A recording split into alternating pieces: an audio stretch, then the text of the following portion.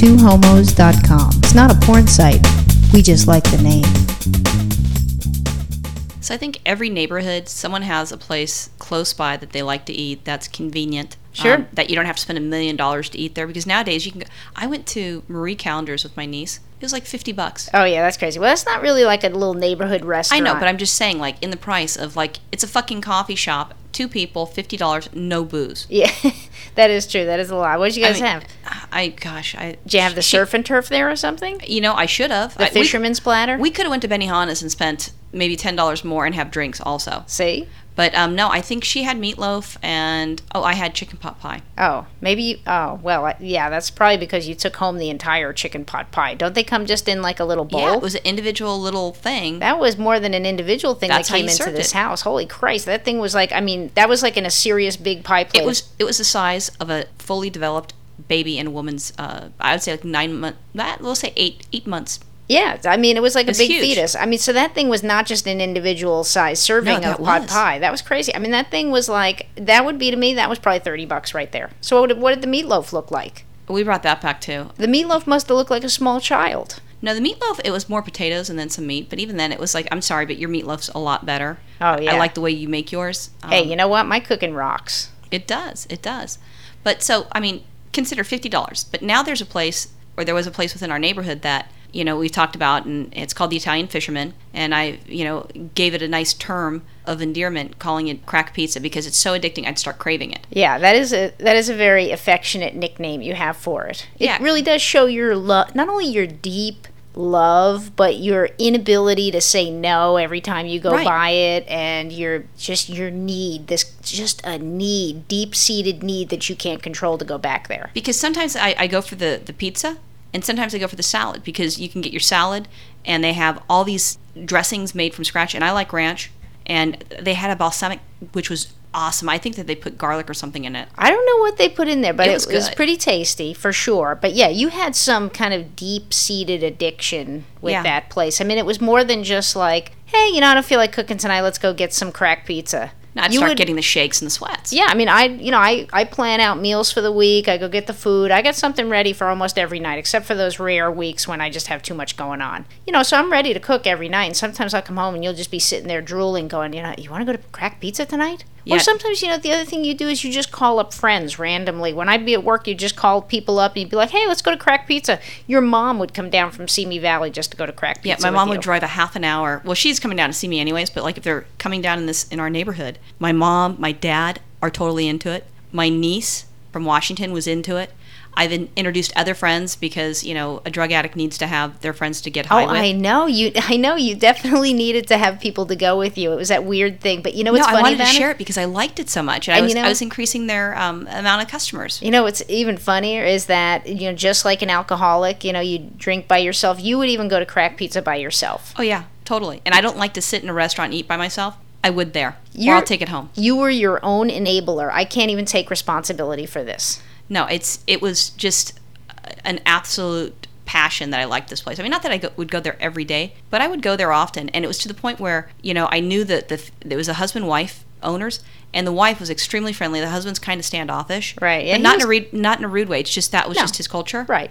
And I'm like, okay, that's cool. And the wife was more chatty. And, how are you doing? And then, this is my mom. I would introduce her to my friends, my family that I brought there. See, to me, I related more to the husband. The wife was chatty. 'Cause you're cranky? No, the wife was chatty in a vacant kind of way to me, and I would be like, oh, Christ, I hope she doesn't start talking to me. The husband was all about business. Okay, what do you want? Fine, no problem. Okay, what do you want on your salad? Okay, what else?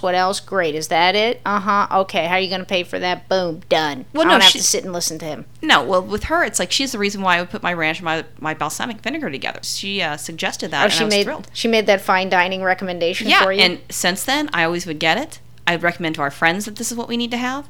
It was kind of like a home away from home. Oh my God, that's beautiful, because I'm the only other one who cooks for you. So, it's like me and crack pizza. And they make it from scratch. That's like home-cooked food for you. Yeah. Oh, that's so beautiful. I didn't know you felt that deeply about it. I knew you were addicted and everything, but I didn't know it was true love.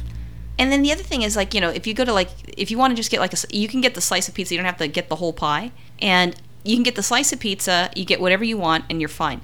But like if you wanted to order regular pizza here, you have to buy the whole thing, and it's like Domino's or it's Little Caesars and these Pizza fucked up Hut. things. Yeah, Pizza Hut, and it's even the crust tasted right to me. Yeah, I gotta tell you, California pizza, first of all, California pizza, not good. Because in New York pizza has nice, thin, crispy crust. I mean, they make this spongy, wet, thick crust here in California. And I don't know what they do with their sauce that they put on it, but it is not right. I think they put pickles or something in it. It's crazy. Yeah, and people don't worry about there being pickles in the pizza. She's exaggerating. But it would be like a tomato sauce without like seasoning or without spices. And that's where I think it was missing at. Even my mom loved their iced tea. Because she swore that there's some, she'd get the iced tea all the time. And she's, there's cinnamon or there's something in the iced tea that's just wonderful. And I'm like, I don't drink tea. The Diet Coke was fine. Yeah, I don't know about iced tea because I don't drink that stuff either. So anyways, we also had a very important person as well. They hired a female. She was a lady. She's a little bit older. Not like, I don't know. How old was she, do you think? I don't even know who this lady is. All I knew was the husband. Her? No, I only knew the husband and the wife. Okay. And that was enough. I don't need to expand my circle of people I know at restaurants any further. Yeah. Well, they hired this lady, and she's a little bit slow, and she would wear a baseball hat. Not slow as like she wasn't mentally challenged, like something that you can diagnose, but she was just a little off and a little slow. Oh. But she was nice, and at first she was like really timid, and she'd take the order, and she'd be nervous about things. She would wear a baseball hat like a lesbian wears a baseball hat, or like a straight lady wears a baseball hat? A straight lady that's a little trailer trashy wears a baseball hat. Was it pink? No, it was black. It was one of their hats that the guys would wear, and she'd put it on. It was like a little crooked, not the cool crooked like you put it to the side like the young kids do. Oh. It was just a little off. But like, are you sure you want to be wearing that, honey? Maybe let's go to the mirror together and check this out and see if this is really right for you. No, I accepted her and I loved her for who she was. She was just a little off. She's timid, and then after she's there for a while, you can see she's happy with her job. She kind of got cocky when she'd do the salad stuff for you or take your order, and it was kind of cute watching her develop. But, I couldn't imagine her working somewhere else because she's just a little off, where if she walked into a place of employment, people would be like, I don't know. Do you think maybe she was like one of those crazy relatives? Like, No. Julie, the cousin, the second, third removed cousin needs a job and no one will hire her because she's a little off. But, we Good heart, but a little off. Yeah, a little off. So we're going to bring her into the family business to give her a leg up. No, the business was owned just by a husband and wife. I'm not sure, from a different country. I'm not sure what country. I think they were from Greece. Okay, so you got the Greeks making Italian food, but it was good. And that lady was white. She was, Midwestern white. Oh, okay. So, like I said, I got used to her. At first, she kind of bugged me, and then I'm like, you know what, that's just her. And I was fine with that. She would have bugged me just once. I would have never been back. Yeah, well, you don't know how to be a loyal customer. That's right. And I guess you weren't having, you weren't doing the lines of crack. No, well I in wasn't that place. sitting there doing lines of pizza crust. I mean, like if I went there once every 6 months just because you wanted to go, I could be a happy woman. Wow, I didn't know it was that bad. It's not bad. It's just it wasn't all that compelling to me. It was just like I'd be sitting there and I just want the salad. It was fabulous. Yeah. So anyways, Liz came down and I've introduced everybody. My parents, my friends, my nieces, nephews, relatives, everywhere. People driving by would get lost and I'd tell them how to get back to the freeway because I don't know how they get on a residential street, but they do. See, what's funny about that is just how drug dealers and drug addicts are. They need to bring more people into their addiction. Oh, I so was. I gave them business. There's no reason for them to have any issues because, I had people coming from half an hour drive to go get a slice of pizza.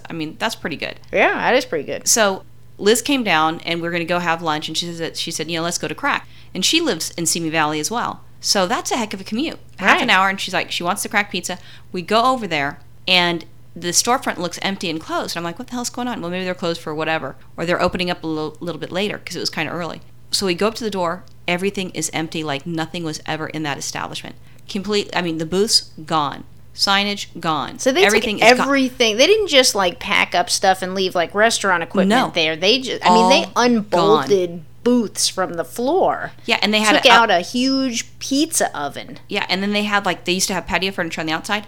Gone. Well, patio furniture I understand because it's movable, but to take up booths and take off wall fixtures and lights and take out a huge pizza oven and counters, stainless steel counters. Gone. That takes some work. That's not something you just do in the middle of the night. Yeah, when I saw that, I was horrified because there's no notice saying, hey, we moved down the street, and I thought, it could have been like the rent went up and they're going to move somewhere else. Nothing at all. No information. It was like it never existed. Yeah. Like a figment of my imagination. The day that happened, I got this 911 emergency call on my cell phone at work for you to tell me that it was closed. I thought you were crazy. I thought you were out of your mind. I thought, they just took a vacation. I mean, nobody just picks up their entire business and just leaves without some notice, especially if they're like a family member. You so disappointed me on that. I'm looking for some outrage, some shock, something from you. And you're like, you're high. You don't know what you're talking about. Well, it seems so unusual to me. I know, but I wanted this, this gasp. Gasp of horror. Yeah, and I didn't get it from you. I was talking to someone else. I think I was talking to Melissa, and I told her that it was gone. And she was like, and I'm like, that is what I was looking for. My girl didn't give me that. She's like, you're crazy. They're moving away temporarily. And I was horrified, and I was devastated. I called my mom and my dad like we had a death in the family. I know. I couldn't believe it. I talked to, I called my niece. I called everybody I knew. I was horrified. You wanted to know who to send flowers to. They didn't even leave a forwarding address. You know what it felt like? It felt like kind of like if you came home one day and all my shit's just gone. Yeah. There's no way to contact me. You don't know where I went. Nobody knows anything. It's just gone. Imagine if these people were like, that really creepy, insane girl who keeps bringing more people here. More and more lesbians here? Yeah. They're like, look, we just got to go. Well, should we put up a sign for the rest of our customers? No, she'll find us. Let's just go.